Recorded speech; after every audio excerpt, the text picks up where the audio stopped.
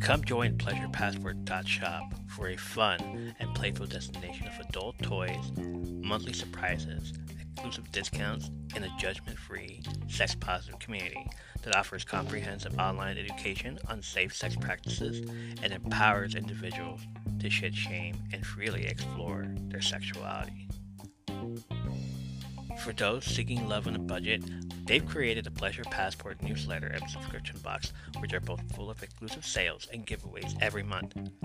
Discreetly delivered to your doorstep, these exclusive subscription packages offers limited time offers, discounts, and regular shipments of fun new toys to enjoy solo or with a partner. With Pleasure Passport, you can embrace your desires, indulge in safe exploration, and experience a world of pleasure without judgment or inhibition. Go journey together towards a more fulfilling and satisfying adult fun experience. Explore, learn, and enjoy the Pleasure Passport way. Link will be in the show notes.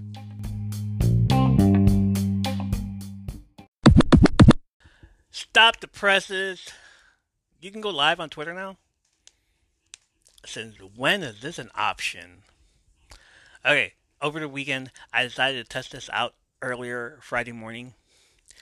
Chanel from the Nerd in Texas podcast asked me to tag her if I do it. I did it. I messaged the Podcast Alliance group chat, told them I was going to do it also. I went and did it. I showed up on my timeline as a post and I tagged Chanel in it. Then I went on my second device and tried getting on my old account. MDG, $1 Million Geek. Oh, God, that was my childhood, man. I couldn't leave a comment. There was no way to leave a comment. There is never a way to leave a comment. Why was it there if you couldn't leave a comment? There was no way to see who was there because I kept seeing 2 to 4 people come in, but it doesn't tell you at all. But it had a 30-second delay. So needless to say, I hope they fix that. Twitter, fix your shit, please. We like the idea of live, but not if it's just gonna be like you just trying to figure out how it works. The entire 15 minutes, I'm just sitting there like, hello, anybody in there? Are you? I see people are here. Can you guys say something? Can you say something in the chat? Can you even type anything? No? Okay. Thank you. Have a good night. 15 minutes of that. That 15 minutes. But it works out where you can view it on the desktop. I'm all for that. I love that. But it's not good. If it was beta testing, it would have been. I get it. But why put something out there that doesn't work yet? Oh, it was him. He did it. I see. Way to go.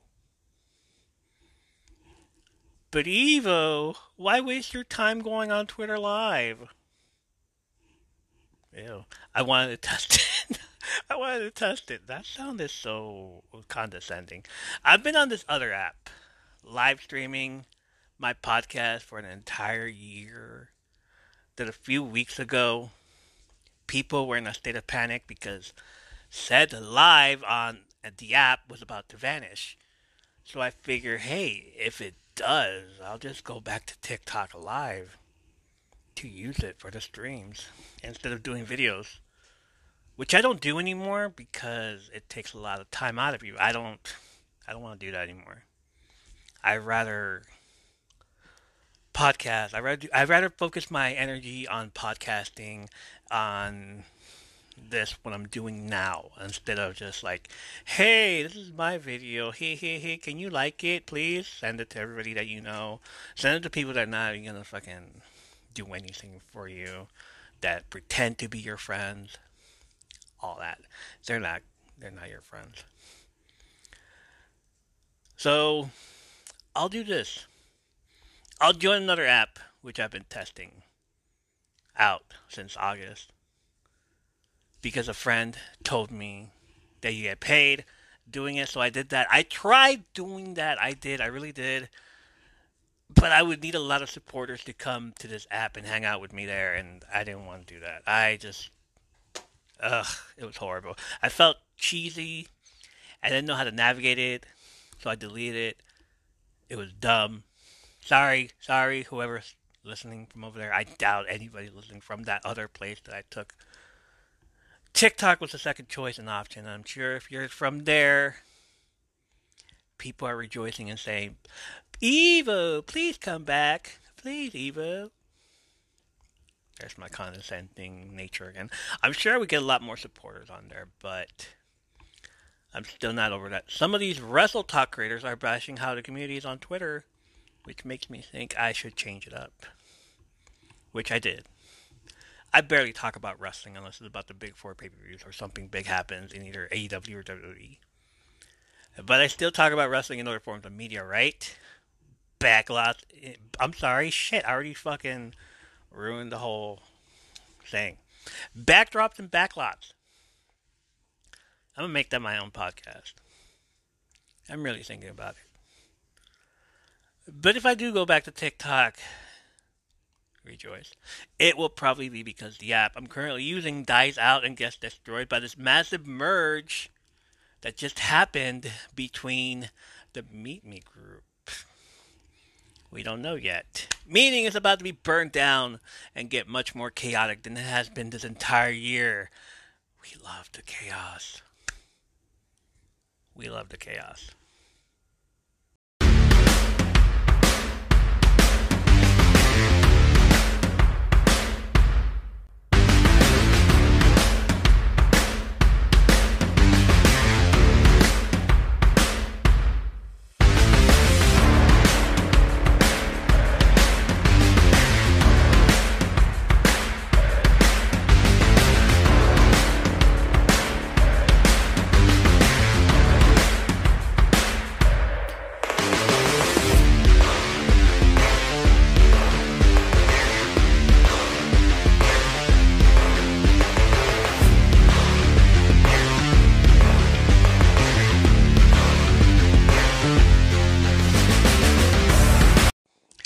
This is Evo, and you are listening to another awesome episode where I hide from the world and come to you from under the apron.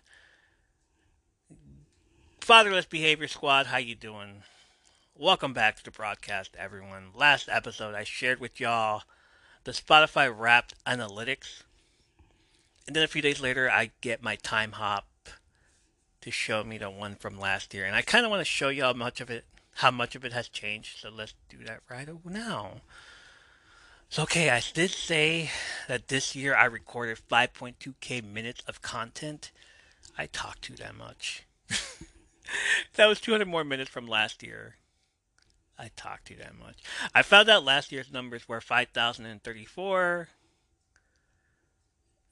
Not bad. I figure I was from me taking those 2 months long break to focus on my mental health because I wasn't in a good place. So there you go. I did that. But my top fans changed dramatically this year, and I'm proud of that. Last year, my podcast was a top 10 for 47 fans. Let's compare that to this year growing up to 66. Top 5 for 36 fans compared to this year growing up to 50. And number 1 for 22 fans, which grew to 31. And you all know who that one was in that 31, right? Me. So what I want to do for next year is I want to double that. And I'm going to double that. I'm doubling that for next year. Holy shit, listen to me calling out my shots again.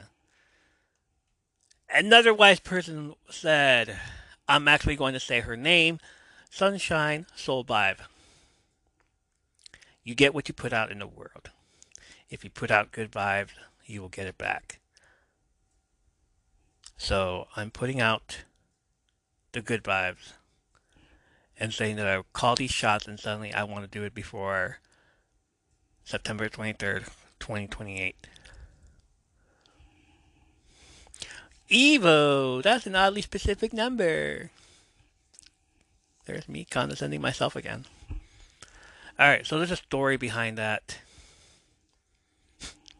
I was streaming the other night and this troll came into my life and said it was going to die on September 23rd, 2028. I don't know about y'all, but when I saw the September 23rd number and something came over me, like I know that number. The reason I know that number is because I remember years ago,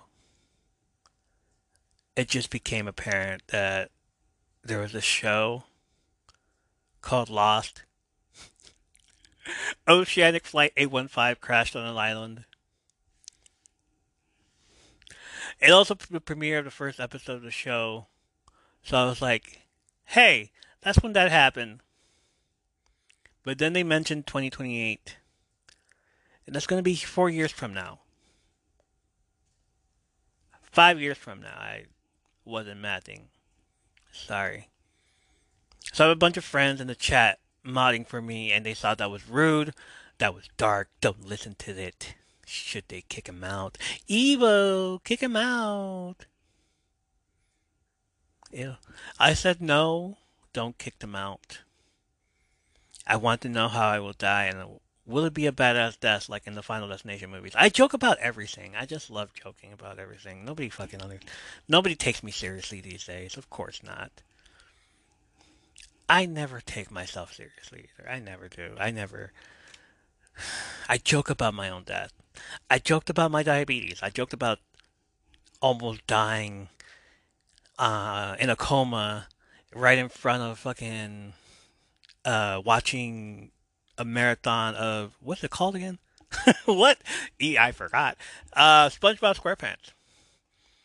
This year, I celebrated the night I went into a coma and almost died from diabetes. This year, because it happened last year, but this year I celebrated that.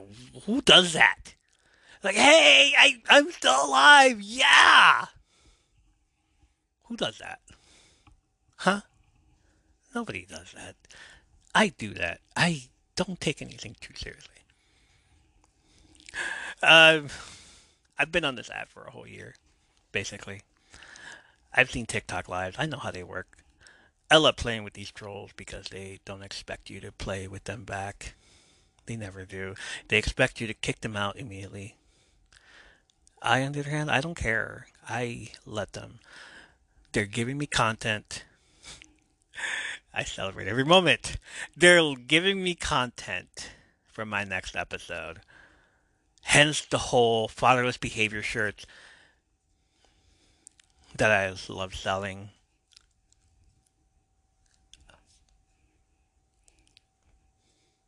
Link in the show. Link in the show notes. Link in the show notes. And now we have September 23rd, 2028. You best believe I'm going to make a shirt out of that. Oh, yeah, that's going to be like fucking from under the apron. September 23, 2028. Ooh, something like that, around there. Get rich or die trying on September 23rd, 2028. How about that? I've been saying that I want to do this and I want to do that. But in the words of my favorite bodybuilder icon, may he rest in peace, Greg Plitt, you want to be this, you want to be that, then grab your fucking nuts and be it. Inspiring words from the man that made me want to do insane workouts 10 years ago. Stop sitting back saying, yeah, man, that'd be cool, I want to be this, I want to be that. Grab your fucking nuts and be it. He's right. Grab your fucking nuts and be it. Do you know what I took out of September 23rd, 2028? Not the day of my demise. No, I said I'm going to take that dark number and make it my actual deadline. I called my shot on this past episode about going to the actual dance. I said I'm going to WrestleMania. I'm even pointing at the fucking sky, guys. I'm doing the whole thing. I'm doing the thing where I'm pointing at the sky. I'm pointing at the sign. I'm pointing at the WrestleMania sign.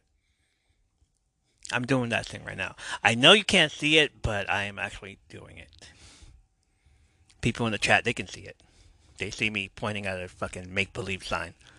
It doesn't say WrestleMania. It just says it doesn't say anything at all. I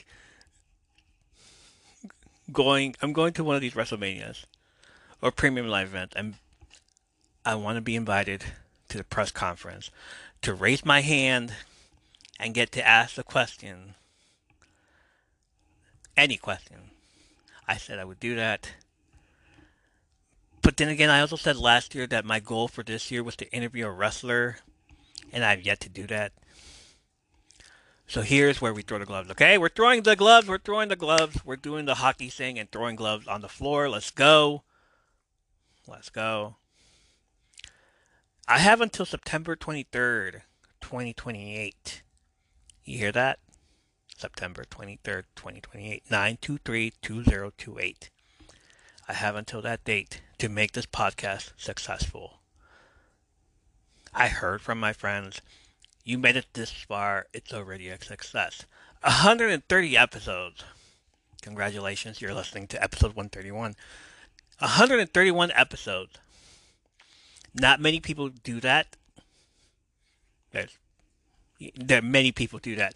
Not many people can say that they have mental health problems and get to do that. Here I am. I get it. Yes, I want to branch out.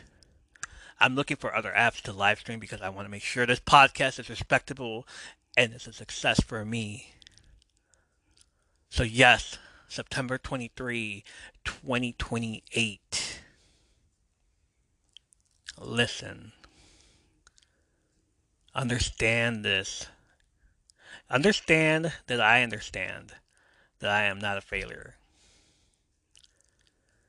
To all the supporters, thank you for the kind words. I do not make myself a failure, but I will deem myself a failure if by that date happens and I have yet to do what I set out to do. New goals for next year. We are growing at 8,338. That's a lie. That's not the right number.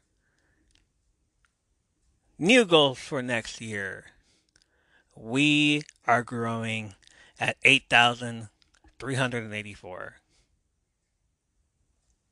downloads.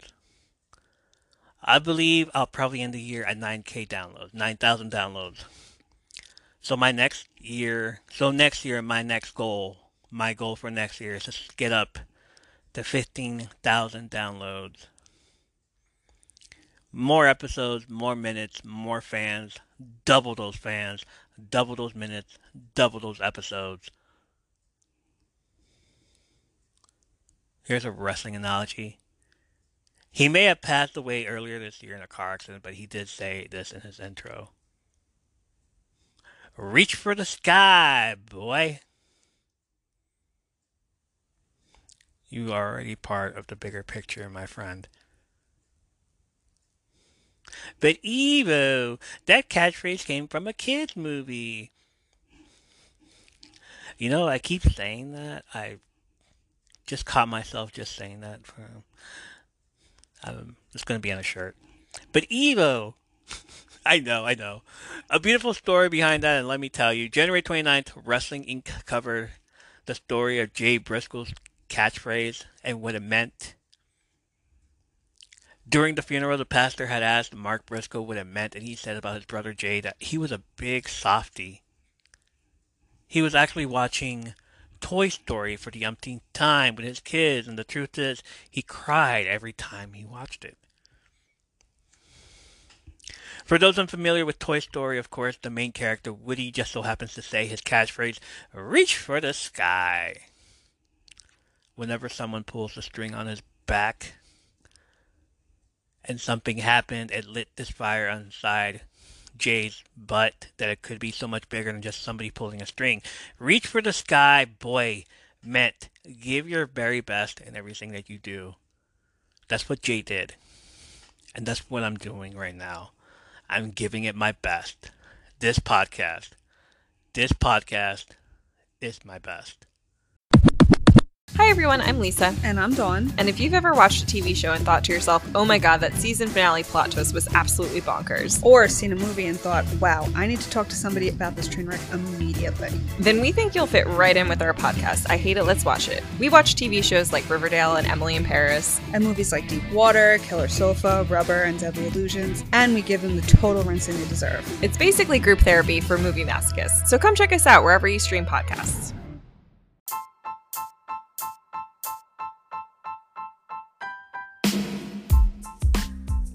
Hey, it's Evo. We're going to get back to the episode you're listening to, but first, let me tell you about Dark Fate Creations. Dark Fate Creations are candles that are vibrant, colorful, marble tops, amazing, mouth-watering fragrances, fueled by lovely braided cotton wicks. Paper threads woven into every cotton wick for a clean, romantic, slow, and consistent burn. Each candle is unique from the next as they are hand-mixed and hand-poured right in Grass Valley, California. They use only coconut and soy waxes for a safer, cleaner, and longer burn time. That's almost 72 hours. That's like binging on all 130 episodes of the podcast. All fragrance blends have been heavily researched. Dark Fate Creations not only care about the look, fragrance, and quality of their candles and their other products, but also the effects they have in their customers' homes. So go to darkfatecreations.com. The link will be in the show notes.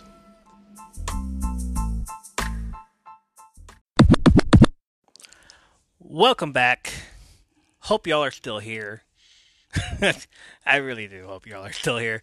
On this episode, I am recapping Season 1, Episode 7 of The Glow on Netflix series titled Live Studio Audience. The synopsis. Glow hosts his first live show at the gym, but things go out of hand when Carmen suffers from stage fright. And the book tag team match between Cherry and Tammy versus Dawn and Stacy is given an unexpected twist. Debbie and Ruth seek outside help with their moves, and Rhonda gives Sam a good luck gift. It was directed by Jesse Perez, who also directed the pilot episode of the series, and written by Rachel Schuckert, who also wrote episode 5, Debbie Does Something. You know, that was the episode where Debbie realizes wrestling is like a soap opera and gets her aha moment from going to an event. I'm going to do something different. I'm going to tell you what I saw of the episode before I start talking about it, instead of going at the very end and doing it at the very end, because that sometimes I'm just like, I'm done. I don't want to do this anymore. So let me tell you what I thought about it. First, I thought this was probably my favorite. This was probably one of my favorite episodes, right next to the season finale. The season finale has the big wrestling match, but this episode has the build up to that. It's episode 7, but we still have like a few more episodes to go. But the reason for that is because it has this beautiful 80s wrestling training montage in the middle of it. And it just made me think of the Rocky movies.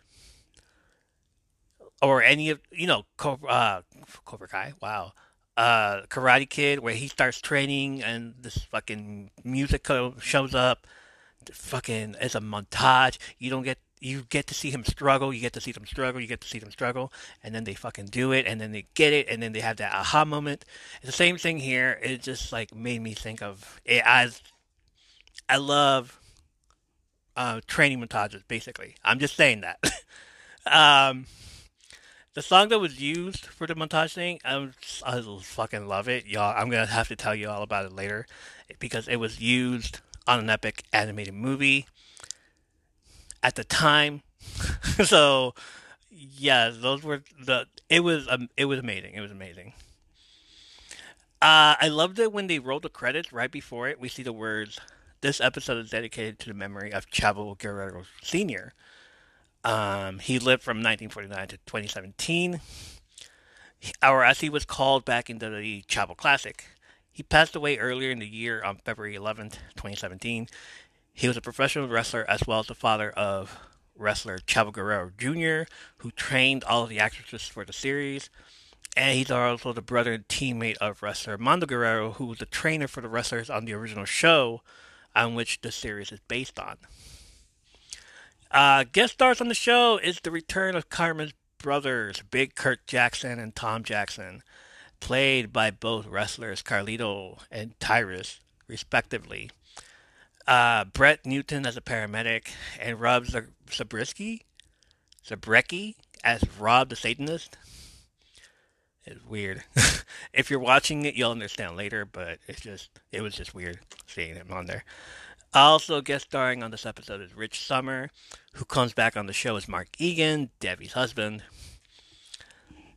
All right. The cold open episode. The show cold opens on the girl standing out in the middle of the street promoting Glow. Sheila rushes up introducing a guy named Rob. There he is again, Rob the Satanist. She says he's bringing his entire coven to the show. There's a bunch of fucking coven. He's a cult man. She's bringing a cult member to a wrestling match. She calls it Butts and Seats. She says as she runs away with Rob, and Melrose says, "Hey, Rob. Bye, Rob," as the title sequence of Glow appears on the screen. Rob the Satanist, Rob Zabrecki, is an actor known for playing aberrant characters in film and television. He's weird. His first leading role was portraying a middle-aged groundskeeper who falls in love with a corpse in decay. That was weird. I'm going to have to watch that movie just because he falls in love with a corpse. Wow. I wish I had known this before Halloween. I would have loved to have seen that and just reviewed it. I may have to do that. His career began as a musician while being the singer, songwriter, and bassist for the Los Angeles 90s group Possum Dixon. He later found success as an actor and magician. He's also a magician, guys. Watch his career disappear. Later, the girls examined a list. Tammy is excited at having made the list, but everyone made the list anyway. It's a lineup for the wrestling matches. Melrose versus Sheila the She-Wolf. Machu Picchu versus Vicky Viking. Junk Chain and Welfare Queen versus the Beatdown Biddies. Britannica versus Scab. Fortune Cookie versus Beirut. And Liberty Bell versus Soya the Destroyer. Tammy points out that she and Sherry are a team. "I wonder why," comments Sherry dryly. Rhonda says that her name has a star next to it because she's bright like a star. In fact, each matchup has one name with a star. The one with the star is supposed to win the match, as Carmen explains. Rhonda then says she's a star and a winner. Ruth and Debbie look at the list, and Ruth comments that it's official now. They're making it awkward again. Of course. You know the reason why. Debbie points out that they spelled the name of her character, Zoya, wrong. Debbie enjoyed pointing that out. Next scene, Sam and Bash discuss the upcoming match. Sam notes that they have Glenn Clitface coming. Sam, who is a bit fidgety, probably from the stress or drug usage, who knows, corrects him and saying that it's Clitnick, not Clitface, Clitnick. And urges him not to say it that way because it'll get in his head, Clitface. Sam says that with the suit in, that makes this their first official production meeting. Bash tells Sam he's there for him and they shake hands. Sam cringes at Bash, who is still walking around. It's the drugs. They discuss personnel issues, including cameraman, sound lighting, a ref, and an announcer. Bash asks if he's really going to need everything by Friday, and Sam says that they shoot the pilot in a few weeks. This should get them early while they can work out the kinks. Sam throws a pen at Bash, who starts writing these things down and pacing back and forth nervously. He is on something. Sam says that the girls can do their own hair and makeup, but they're going to need a budget for costumes. He says that also the video camera he got stolen, so he needs another. Bash is bothered by this, asking if he just lost it. Sam says that he didn't, that it was there and then not there. Bash asks if he tried to look for it. Sam asks if it's his mother. Are you my mother? Were you asking me to fucking look for it? Did you look for it? Are you my mother? My mom would tell me that too. Did you look for it? It's right around the corner, right over there. No. Bash says that if they need a new camera, it's coming out of his salary. Sam replies that he's supposed to be the rich guy. Bash tells him that it's not monopoly money, that it's about accountability and thrift. Sam says he sounds like a Protestant, and Bash asks if that's a bad thing. Sam calls down to the girls, saying that if any of them have any info on the whereabouts of his video camera, or if they happen to steal it, then they need to bring it back. He says there's no questions asked, except they'll be immediately fired, that there's already too many of them anyway. Justine looks troubled. Justine took the camera, obviously, from the last episode. At the end of the episode, she sneaks into the gym, grabs the camera from the office, and puts it in her bag and just takes it with her. Obviously, Justine did it. Nobody else looks troubled, just Justine, who has this, like, it was me, I did it look. So awkward and so annoying. Alright, Cherry demonstrates some moves on Carmen. Start with a lockup, then go into an arm twist, and then go into a headlock, and then a hammerlock. She asks Devi and Ruth if they think they can handle them, and Ruth agrees that they seem manageable. Devi suggests they open with more panache instead. Cherry says that she picked the sequence because it's something they can actually do. Devi says it's all really boring, just the same 3 moves she taught to Murrows and Sheila in a different order. Cherry says that the audience won't notice, and Ruth suggests that they just try it and they can always add on. Devi agrees to try it. Before the camera fades out, Ruth gives Dev this look like, don't be dramatic and don't ruin this for us. Okay? Alright. And it looked like Cherry got offended by the boring comment because she was about to swing at Devi, who was ready for a fight. They're all ready for fights. Later on in the hotel room, Sheila is watching Jeopardy while Ruth is in the bathroom painting the Soviet Union sickle and hammer on her face, but thinks she's still missing something, suggesting that maybe she could find an Ushanka. That's a big furry hat that they have in Russia. Sheila says that if Debbie needs fur, she knows a guy. They could also hunt it, as there's a feral cat colony in the empty lot down the street. That's not good. She immediately gives the answer in form of the question as asked on the show and gets it right. Devi enters the room and seeing Ruth's outfit says that she was going to wear red. Ruth says that she could wear something else, and as Sheila shouts out another Jeopardy answer, Devi asks her to give them a minute. Sheila answers back with, she won't. Devi tells Ruth that she doesn't want to look like an asshole on Friday. Ruth tells her not to be hard on herself, that her wrestling has really improved. Devi says that they're both are going to look like assholes anyway. That Cherry's moves are amateur, with no impact, and not exciting. She recalls the wrestling match she saw, that was 2 episodes ago, in which Steel Horse rode in on a motorcycle and did backflips. Ruth is surprised that she went to a wrestling match, and Debbie replies she's not the only one who does research. Ruth agrees that they can put in extra time, that she can work around her schedule. She says she's not interested in getting coffee with her or talking about her life. She takes a step back to look at the TV and then says that they need to step it up, and Shaft's mom will get them there. She looks back at the TV screen at the answer to this question and answers along with Sheila, what is a brooch? Debbie turns around to look back at Sheila. Although the show is set in 1985, the episode of Jeopardy, episode 3.135, that Sheila is watching, didn't air until March 13th, 1987. Movies and feelings. Pop, pop. Bring Your Own Popcorn is a podcast that dives into people and the movies who love them. Let us preach to your choir or stoke your ire as we spiral down memory lane with cult classics, Jurassics, and other genres that rhyme with traffic. What we lack in education, we make up for with comedy, compassion, and camaraderie. I'm your host, Mixtape Majesty, inviting you to join me and an assortment of wonderful guests on fine podcast apps everywhere. Bring your own popcorn.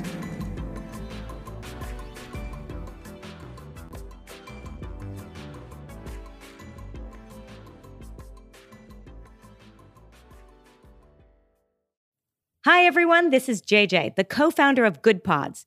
If you haven't heard of it yet, Good Pods is like Goodreads or Instagram, but for podcasts.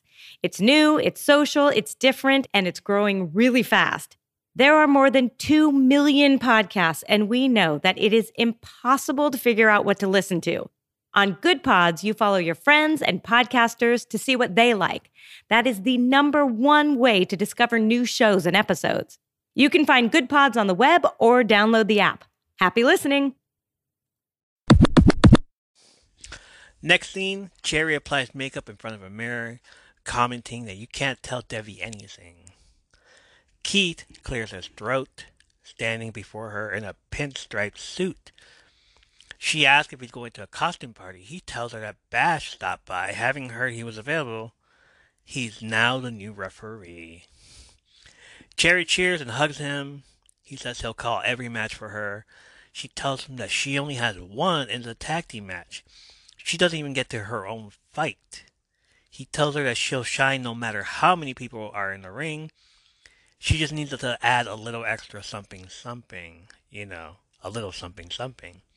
He says a little sprinkle of something something as he picks her up over his shoulder and slams her on the bed, saying, I'm going to come in and count 1, 2, 3, out. Wait, what? She laughs and says, we do not say out. Keith is puzzled and asks, what, are you sure? Out? No. 1, 2, 3, call the bell. The next morning, Carmen, Ruth, and Debbie visit Carmen's home. Debbie comments this is the house at the top of the beanstalk. Giant reference there. Just like, they're all giants. Tommy, played by Tyrus, laughs and says that she's come crawling back while eating some Pringles. He says that she's lucky their dad is on the road. Kurt appears on the front porch holding an apple as a side nod to his wrestling persona. Carlito spits apples into the faces of people he doesn't think are cool. That Carlito. Carmen says she's not there to apologize. Ruth explains that they need help, that they came to train with them. The Lumberjacksons. Which was cringe. Anything Ruth says is cringe. Tommy replies that they're busy, and Carmen points out that he's sitting on the porch eating Pringles. He wipes off some crumbs, and Carmen comments to the others that they'll do it. They assemble in a ring outside in the backyard, and Ruth explains that the U.S. versus Russia idea that she and Debbie have going. Debbie tells him that she wants to fly. Literally, fly, leave the ground. Leaving the audience slack-jawed. Maybe they shit their pants. Ruth says that she wants the whole audience to boo her because they hate her so much, but it still has to be about Debbie, since she wins the match. Tommy and Kurt demonstrate some moves. Tommy suggesting a strong shoulder tackle. Kurt demonstrates a drop kick. They demonstrate several more moves, a headbutt to the midsection, turnbuckle face smash, and a moonsault until finally Debbie says that she wants to do the moonsault. According to the trainer, Chavo Guerrero Jr. on the What the Fuck with Mark Maron podcast, Shanna Daggins, the stunt coordinator, was referred to him by Eve Torres, another former wrestler who was working on Supergirl at the time. Shauna told him she's a stunt coordinator and didn't know wrestling, so they asked him to come in and interview for the part, and he got it. Mark Maron tells him that who else gonna get that part? There are these 14 other girls that don't know anything about wrestling except for Kia, Tammy, who wrestled as Awesome Kong.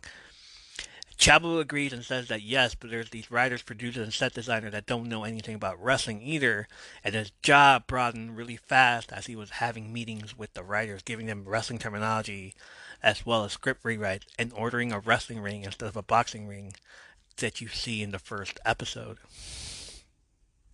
He also says that the creators, Liz and Carly, came to him because they wanted to be true to the wrestling world and not insult people. So they came to him with the script, and he suggested what to change and what different terminology to change. He mentioned there was a line in the script that someone called wrestling fake, and he told them that he would turn the fans off. And since the show is based in 1985, they can't show moves that weren't invented yet, so they were limited. Back in the ring, Cherry tells Tammy something that astounds her. Tammy asks Cherry if she's serious. Cherry says in the past 6 weeks that she's known her. Has she heard her tell a joke? Tammy says not on purpose, but asks what Sam said about it, and Cherry says that Sam wants them to fight two old white ladies. She asks her to think about how that's going to look. A rapper and a welfare queen abusing the elderly. She tells Tammy that they're empowered if they do this version instead of like. She tells Tammy that they're empowered if they do her version instead, like Pam Grier times 2. That is, unless Tammy wants to spend the next 3 weeks hollering about food stamps. Tammy asks if they'll really do it, and Cherry points out Donna and Stacy are taking turns butting themselves up against a brick wall. Cherry yells that they're doing great. Back at the Jacksons, Ruth and Debbie go over the crossbody block move. Debbie likens it to a trust fall, saying that she stares at Ruth and remembers all the reasons why she doesn't trust her. Burn. Ruth promises that her body will take the fall if she misses. They practice the move and Debbie asks how it looked. Carmen says she's doing great. Debbie gets back up and says, let's do it again. This is the part where the 80s montage is set to Dare by Stan Bush. For what I've been told, the most 80s song to ever 80s, and it was on the 1986 animated Transformers, the movie original motion picture soundtrack. How deep is that? They're doing a training montage to a Transformers song. The montage is just Debbie and Ruth doing the same move repeatedly and failing every time that it's upsetting Kurt and Tommy. They start to try something else. Debbie jumps off the middle rope onto Tommy, and Kurt does the crossbody block on Ruth, teaching her how to take the move. Slowly, they get better.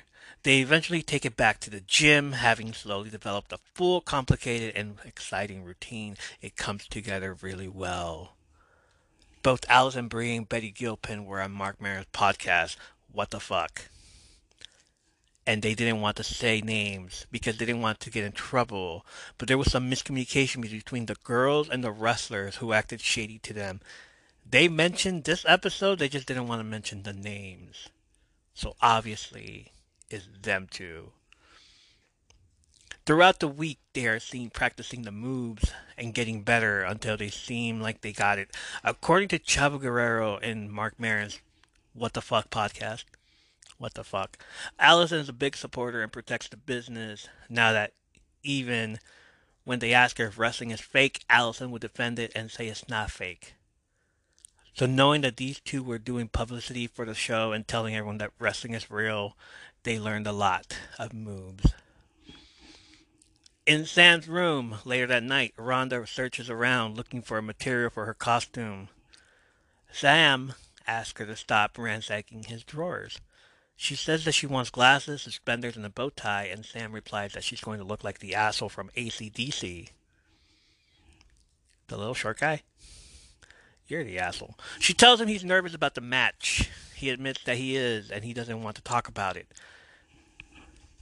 She walks away and returns with a videotape calling it a good luck present. She says it's a video of her. She asks if she should put it on, and he agrees that she should.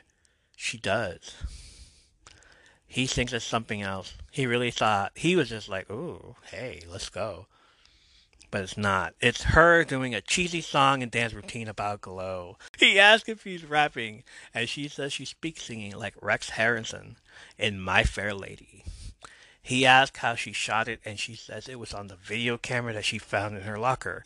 He asks if this would be in his video camera, and she says someone put it there. He asks why she didn't tell him, and she says she wanted to surprise him. She ends the song by doing a cartwheel. Sam says the video is pretty catchy. Obviously, the rapping is a throwback to the old gorgeous days of wrestling where they introduce themselves by rapping their gimmicks. It's cheesy. It was cheesy and hilarious. I've mentioned this on here before. Oh, yeah. You don't need to hear it. I'll put it on later. On June 28, 2017, Larry Bartlett interviewed Kate Nash for the Enemy.com website. Kate says, honestly, I wasn't a wrestling fan, but the history of the actual Glow Woman, the show is based on a true story, of course. I think it's so fascinating and so unique. It was really scary at first. When I saw the ropes and some of the stances, I was like, I'm fucked. Like, I'm not going to be able to do this. I'm scared to do a roly-poly.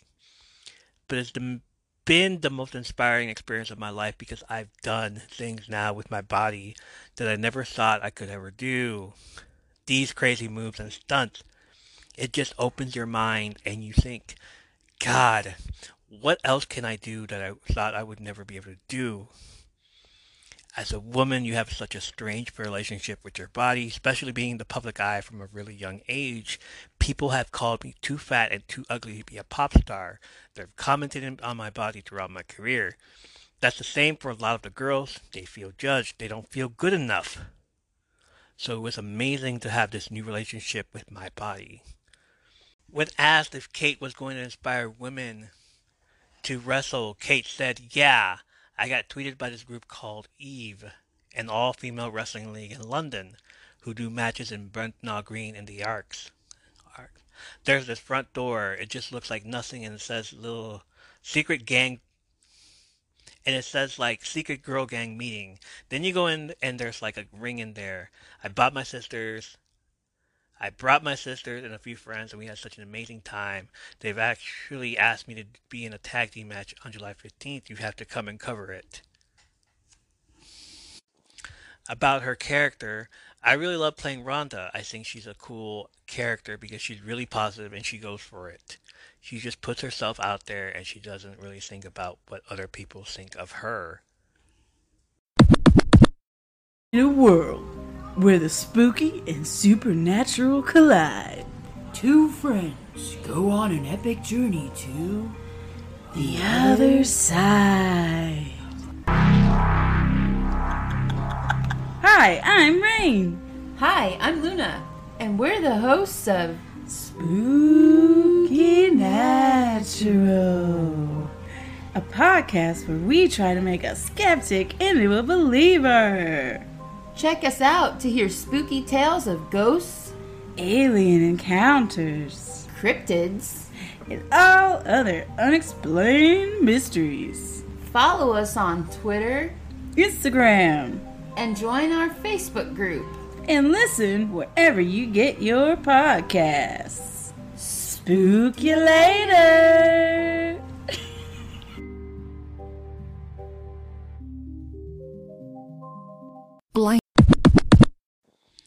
That morning, Sam meets with Bash, who is setting up equipment, and asks if he's having a yard sale.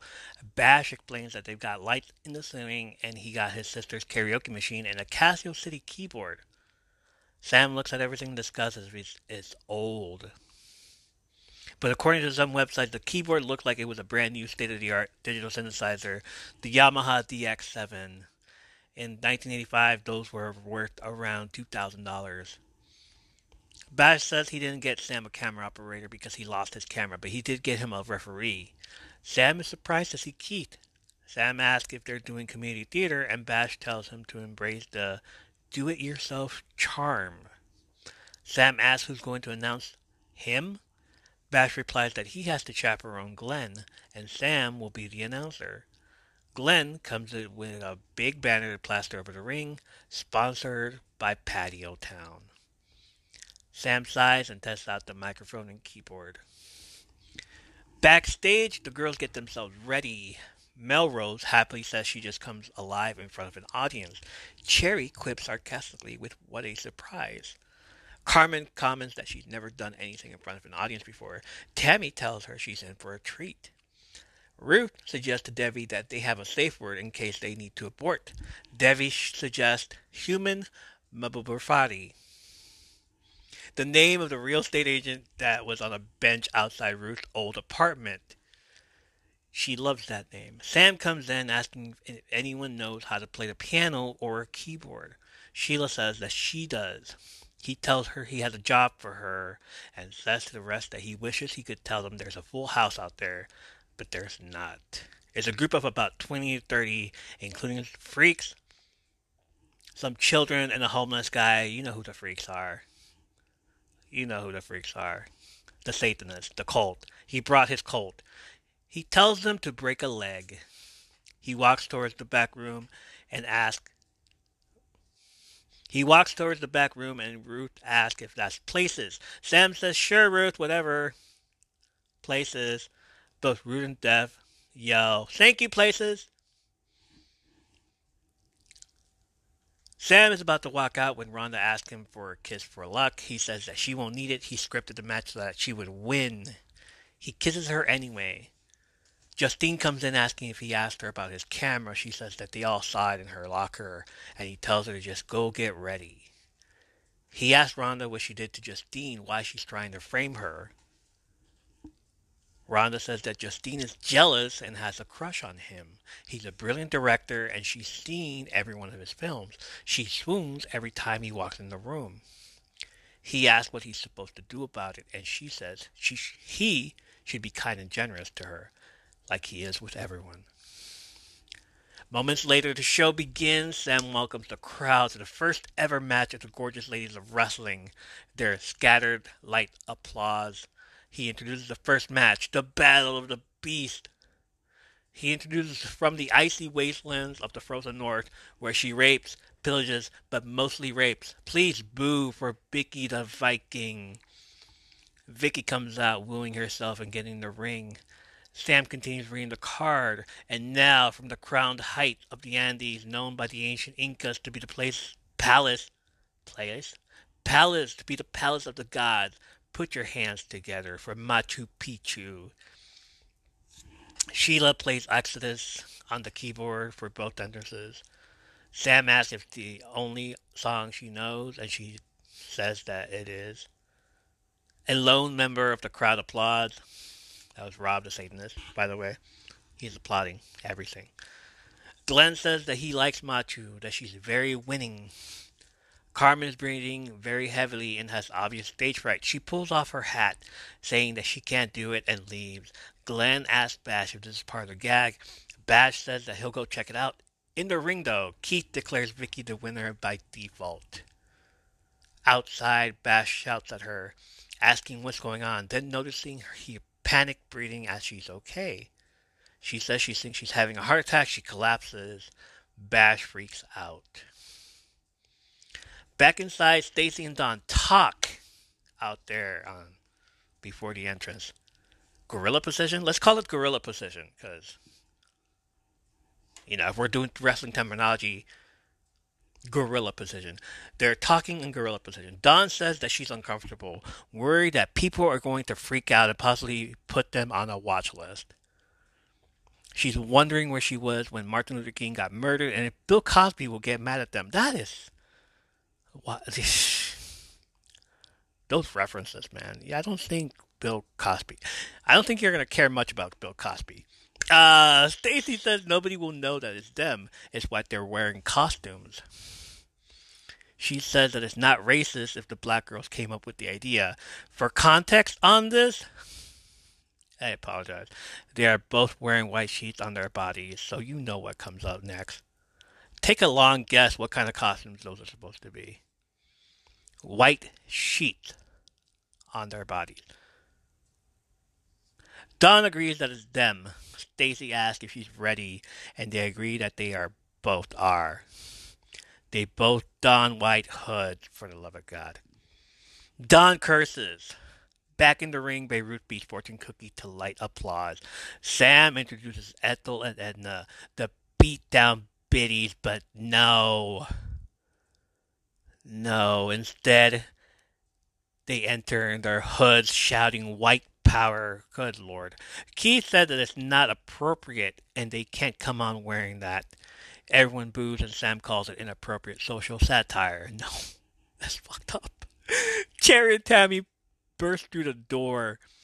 Cherry saying that someone needs to teach the Casper-looking racist idiots a lesson. Tammy says that she may be a welfare queen, but she doesn't tolerate bigots. The audience is into it, cheering. You have Rob the Satanist smiling and cheering. Sam says that it's not a match for children, then backtracks, saying that if you're never too young to know about the country's racial history. No, you're not. Rhonda looks uncomfortable and Sheila consoles her. The match begins. Don and Stacy fight dirty, but Cherry and Tammy come back swinging. Sam says that it's not as bad as he thought and it looks like the blacks have the upper hand. Did you really have to say that? He said it, not me. Cherry rips off the white sheet, exposing the body underneath and finally the hood, revealing Stacy. Oh, she's going on a watch list, alright. The audience laughs and cheers fully into it for the first time since the show began. Don and Stacy flee. Stacy saying that they weren't supposed to show their faces. Keith declares welfare queen and junk chain the winners, and everyone cheers wildly. Sam says that the Black Panthers, or whatever they're supposed to be, have won. Justice has been served. This tag match is loosely based on the original Glow match between the Soul Patrol, Envy and Adore, and the Hicks, Sarah and Mabel. But I couldn't find it apparently. Instead I found Soul Patrol, Envy and Adore, and the girls that Don and Stacy were portraying, the beatdown biddies, the old ladies. In a world where true crime meets the supernatural and the unexplained. Where true crime and chills go hand in hand. Welcome to Total Conundrum, the podcast that explores the dark, the eerie, and the downright mysterious. Join us as we embark on a spine-tingling journey through the mysteries that keep you up at night. We're diving deep into true crime stories, uncovering the most baffling cases, and exploring the twisted minds behind them. But we don't stop there. We're also exploring the paranormal, from haunted houses to cryptids and all the creepy things that go bump in the night. Get ready for some supernatural thrills. And what sets us apart? Prepare for a dose of dark humor as we navigate through the creepy and bizarre. We've got it all. Bone-chilling tales, banter, and mind-boggling conundrums. You won't know whether to scream or laugh. So grab your favorite snack, turn down the lights, and join us for a roller coaster ride of true crime and the supernatural, sprinkled with a bit of comic banter.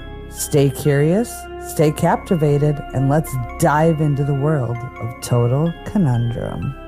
Now available on your favorite podcast platform. Get ready to be captivated, creeped out, and cracked up with Total Conundrum.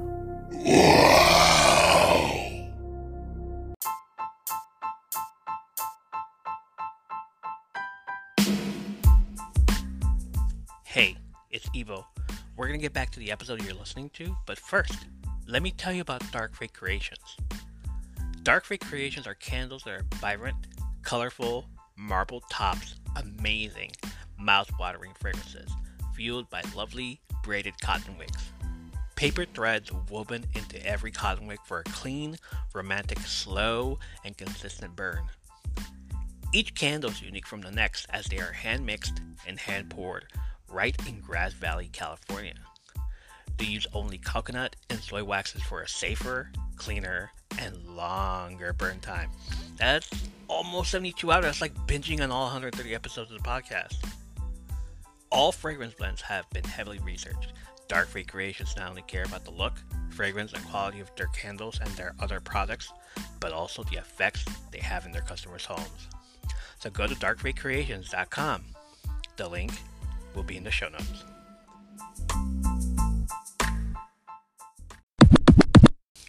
Outside, a medic tells Carmen that her vitals check out and the only fainted as an extreme response to emotional distress.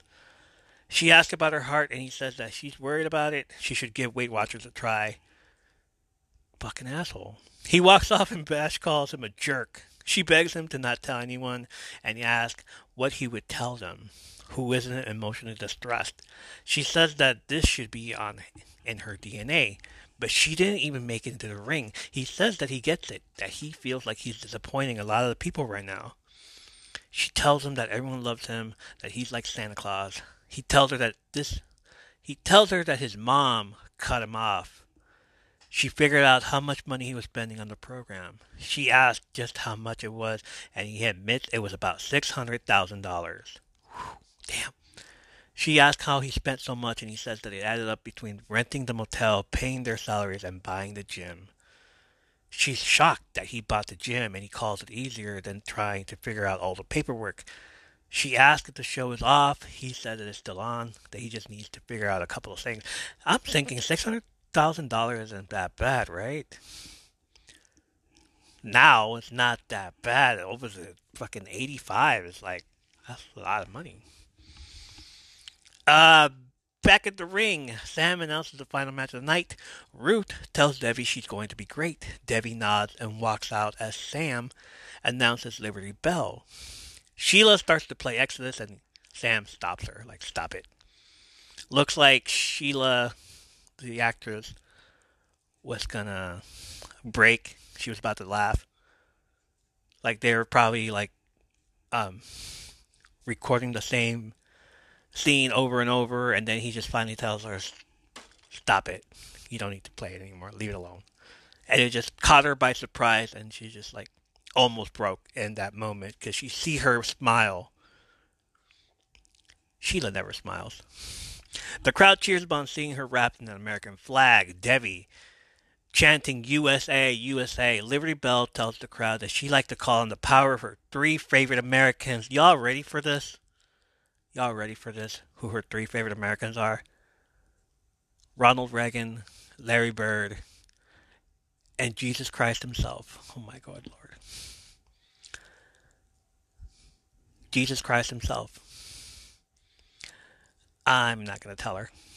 Sam introduces Ruth, straight from Moscow, the commissariat for the proletariat, here to destroy our American way of life. The Cold War never looked hotter. Zoya the Destroyer. She walks out playing a boombox with Russian music, and everyone jeers and boos. Liberty Bell tells her that she's already lost, that Americans will never give up their freedom. Zoya calls her a capitalist pig. She will neuter everyone's pet dogs and fill your swimming pools with borscht. I just found out what borscht means. She throws off her hat. Liberty Bell tells her to defect or die. Zoya tells her to prepare herself for mutually assured destruction. Even now, I can't even do the fucking accent. Keith tells him that he wants a good clean fight, but Zoya fights dirty and the match begins. The crowd jeers as Zoya pummels Liberty Bell. Zoya says that it's sad what happened to Miss America. Sam asks if this is bye-bye Miss American Pie. On the speakers, obviously. Keith says she's doing great, asking if they know what happens next, because he surely doesn't. Liberty Bell, cowering at the edge of the ring, says that she surrenders, asking if they can talk this out like adults. Zoya comes closer and she gets up and slams her. She takes the upper hand, now pushing Zoya to the edge of the ring. She asks, how do you spell freedom? She runs the ropes 3 times, spelling out U-S-A. She knocks Zoya down with a clothesline and stands in the corner of the ring. She's going for the crossbody block that they practice. The crowd shouts for her to jump. Zoya calls her a stupid American Barbie. However, Devi, for it's Devi now. She lost her train of thought. She's become distracted. She sees her husband, Mark, watching from the audience, disappointed at her. She steps down and the audience jeers, demanding that she gets back up. Ruth notices Mark also, but continues to stay in character as Zoya calling her a classic American, saying that she runs away. Backstage, Mark says that what she's doing is insane. Devi replies that it isn't, it's a job. He says that he won't talk to her, but she'll talk to Ruth. You'll talk to Ruth? She says they're working together. He asks if that's some sort of elaborate ploy. She tells him he sounds crazy, and he replies that she joined a wrestling TV show. He says that you can take the girl out of the trailer park, and stops himself, not sure how to finish it. She says it was in the trailer park, and he tells her that watching her, he didn't even know who this woman was. She asks how he even found her, and he explains that he followed her parents when they dropped off Randy the week before. She calls this being like a stalker, and he said that it's like a man who's sick of wondering where his wife and child are. He says that the Russian guy at the desk was kind enough to invite him to the live girl-on-girl wrestling match starring daytime television's former Laura Morgan. He says it's mind-blowing that she put her name on this trash. She curses him and starts to walk out, then tells him that he always does this. Whatever success she has, whatever she has built, he wants to tear her down. He hands her divorce papers, telling her to get herself a lawyer. She cries. Back in the ring, Zoya works the crowd, saying that in the Soviet Union, they don't celebrate American Thanksgiving.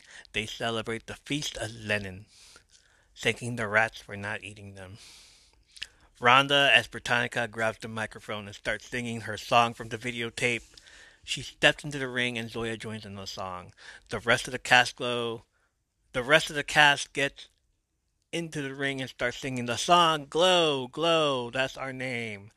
Women's wrestling is our game. If we play rough, please don't blame us. Our style is wild, and you know you can't tame us. I'll just give you the audio clip right here.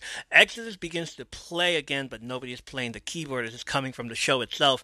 The audience claps and starts cheering along.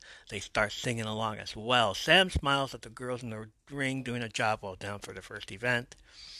Bash and Carmen return, bobbing their heads to the song. The audience cheers and applauds as the song comes to a triumphant conclusion. It doesn't. It just keeps going. The credits roll and you see in big neon letters, in memory of Chavo Guerrero Sr., 1949 to 2017.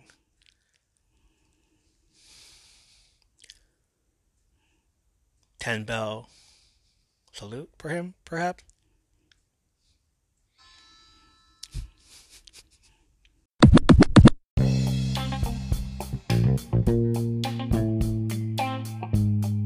Come join PleasurePassport.shop for a fun and playful destination of adult toys, monthly surprises, exclusive discounts, and a judgment-free, sex-positive community that offers comprehensive online education on safe sex practices and empowers individuals to shed shame and freely explore their sexuality. For those seeking love on a budget, they've created a Pleasure Passport newsletter and subscription box, which are both full of exclusive sales and giveaways every month. Discreetly delivered to your doorstep, these exclusive subscription packages offers limited time offers, discounts, and regular shipments of fun new toys to enjoy solo or with a partner. With Pleasure Passport, you can embrace your desires, indulge in safe exploration, and experience a world of pleasure without judgment or inhibition. Go journey together towards a more fulfilling and satisfying adult fun experience. Explore, learn, and enjoy the Pleasure Passport way. Link will be in the show notes.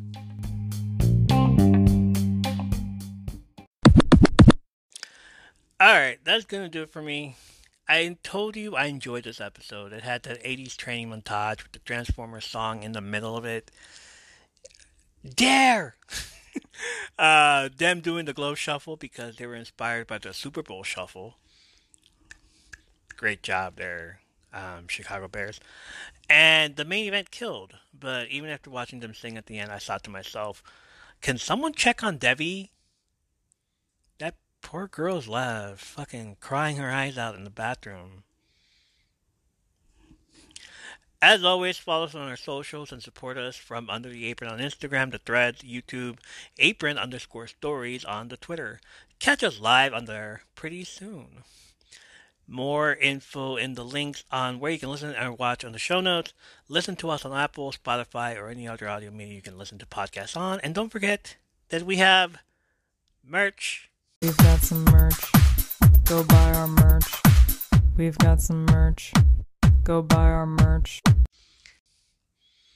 A friend of the podcast that goes by the name of the Big Friendly Giant designed the logo for these t-shirts. He came through, he said he was fidgeting with the logo, and he made the perfect combination of epic outerwear. So please check those out. Get the podcast logo in the front, Fatherless Behavior in the back, complete with the QR code and the link to the website right across it. Let us know you're part of the Futa family, from Under the Apron family. Wear them and display them now just in time for the holidays with your family. Get together and show them how you really feel or how you act. And if they say they like your shirt, buy them as a gift for Christmas. Linktree will be in the show notes. Don't forget to rate us and leave us a review. And if you feel you want a little bit more, go to patreon.com/From Under the Apron Podcast. Support us on the Patreon. Become a top tier patron and get patron privileges. And I will shout you out at the end of every episode, like Babel B, Menace Smiling, Damien H from the Life of a 30-Year-Old Podcast, Chanel from the Nerds in Texas Podcast. Hey, Chanel. We gotta talk about the whole Twitter thing. Cloudy November from the Nose Attendance Podcast. I Be Live Psy from the Sweet Life Pod. I'll have the link to these podcasts in the show notes so you can all check them out. Mini Mommy Dancer, Little Monster at Last, The Wee Daddy, OMG is Ren, Henna Time, Celestial Moon Goddess, Toasted Bagel, Lisa's Journey, Age of Shadow 666, Marijuana Barbie, Queen of the Underworld, Wow Stark, Little Miss Confidence, Greenery, Hey It's Me, Your Favorite Chick, Jaded Samia, Kit Kat 222, Narcissus, Tiger Princess, Princess and the Weed, The Big Friendly Giant, Kinky's Delivery Service, Jojo Kiki's Vlog, Dalo 17, Baby XOXO, Tiana Taylor, Baby's Mama, Sadho the Goddess, Pixie Ocean Dust, Genitals. That name keeps popping up. Genitals. Genitals, Mighty Sovereign, I Drink Boy Tears, Starlit Sky, Hey Big Boy, Uzma Kappa, Original Loki Faded, Only Real Love, Interstellar Machine, Art Goblin 666, Foolish Boy Sings, Pablo Malverde, ¿Cómo estamos? The Evil Cat, Cheeky Lizzie 24, Shaggy Roger the Stoner, yeah buddy, Pixie Ocean Dust, Don't Mind, Pop Punk Nurse, Miss Almond, La Lumiere, Sunshine Soul Vibe, Mocha Fawn, Kit Kat 131, Baby Scarlet, Killjoy 7006, Queen Savage 1000, Screwbolt, or Pretty Lady with the Green Eyes, Big Dan 26, Liz Moon, Madame Mystic 444, Sturmgeist, 5-Star Kit Kat from Meet Me, Boss Lady Streamer from Meet Me, and Mr. No Comp from Meet Me. Thank you guys for supporting this podcast. Patreon.com/From Under the Apron Podcast. Get your name shouted out. Support the podcast. Check out the show notes for links to other podcast trailers that you heard on this episode. Send us a message of your favorite wrestling stories, questions, comments, ratings, or requests at our email. It is FromUnderTheApron@gmail.com. Thank you for listening, joining the live, and being a huge part of this community. Tell your friends. Join us next time for more behind-the-scenes stories, movies, and TV show reviews when we come to you from Under the Apron. I'm Evil, I'm proud of y'all, and I love your